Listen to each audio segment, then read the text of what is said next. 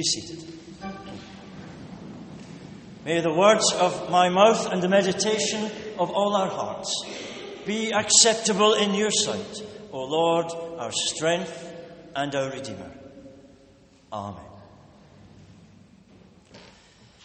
One of the most depressing books I ever read was called 1,000 Great Lives. Now, you would have thought that with a title like that, it would have been an inspiring book, 1,000 Great Lives. But sadly, in its broad sweep of human history, it revealed that for every William Shakespeare, there was a strutting Mussolini. For every gifted poet wandering lonely as a cloud, there were the mass rallies of Nuremberg, the Stalinist gulags, and the killing fields of Cambodia. For each soaring symphony by Beethoven or every Sistine Chapel, there was the image of Napoleon Bonaparte surveying the slaughter on the battlefield of Borodino, or Alexander the Great, or Genghis Khan, or Julius Caesar, relentless and ruthless in their ambition to conquer the world, all wanting to conquer the world, and leaving a bloody trail of death and destruction in their wake. The might is right mentality is still with us. The proud displays of Soviet militarism, the bellicose politicians claiming to have bigger buttons and smarter bombs and build higher walls. Macho posturing and preening, nations wanting to be superpowers, jostling for influence. And when you throw in the brutal world view of a world caliphate, the dream of Islamic State, so it goes. People want to conquer the world. And we know how that makes us feel, how it generates a world of uncertainty and anxiety. The psalmist tells us that in the face of all this relentless ambition and arrogance and aggression, he who sits in heaven laughs. He who sits in heaven laughs. In the midst of all this shameless sabre rattling. And what if you don't have a sabre to rattle? What if you don't want a sabre? Well, there is an alternative plan for conquering the world. It's very different, and you might even call it counterintuitive. For it laughs in the face of the world's ways, the world's measures, the stalled and failed strategies of the powerful who would rule the world. I remember my old boss, Tom Cuffell, the minister of St Cuthbert's Church in Edinburgh, sharing a vivid and memorable Easter image with us.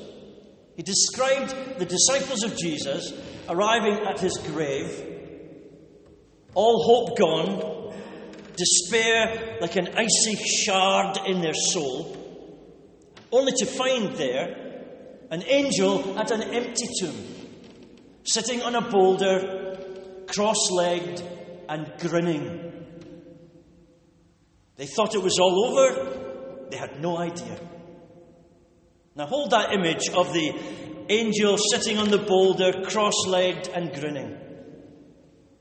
For this is what conquers the world, according to John, as we read. Faith and belief in Jesus Christ as the Son of God. This is what the delinquent world needs. A better idea, a truth that will not die, shared by people who have nothing to bring to the fight except faith and love. Well, just how ridiculous is that? Just how naive is that? As if that will conquer the world. As if a handful of believers huddled in the Colosseum, waiting for the gates to swing open and the half-starved lions to be released. As if the blood-soaked sand of the amphitheatre would be an emblem that would conquer the world. Yet it did. Weakness and faith, service and love got under the skin of the Roman Empire and into the hearts of men and women. And a new age began. And time was split into BC, before Christ, AD, the year of our Lord, our broken, crucified Lord. Unbelievable. Astonishing. But regrettably, being people, they didn't leave it at that, did they? The church. They got caught up in the war games, the use of power and force, the world's tired old methods. They let themselves be suckered into that. They were seduced by the old discredited ways of force and coercion and violence. The old games people play. And that dark and dodgy dimension to the church's story became a rod for critics to beat it with. What about all the wars caused by religion? Became the mantra. The anti-church propaganda stance, the gleeful critique. What about all the wars caused by religion, eh? And although, as we shall see, the facts are slightly different, although the accusation is only partly true, as a generator of misunderstanding and mistaken perception, it has served well this great deception. In their recently published book, The Encyclopedia of Wars, authors Charles Phillips and Alan Axelrod document the history of recorded warfare. And from the list of 1,763 wars fought throughout history, it turns out that only 123 have been classified as involving a religious cause, accounting for less than 7% of all wars and 2% of all people killed in warfare. And people really need to know that and get some perspective on this widely held mythology. Well, for example, it's reckoned that between 1 and 3 million people in total on all sides were tragically killed in the 8 major crusades that took place over a span of 200 years, between 1096 and 1291, between 1 and 3 million. Nearly 35 million soldiers and civilians died in the 4 years between 1914 and 1918 in a secular slaughter of World War I. History simply does not support the hypothesis that religion has been a major cause of conflict. The wars of the ancient world were rarely, if ever, based on religion. They were for territorial conquest, to control borders, to secure trade routes, or to respond to an internal challenge to political authority.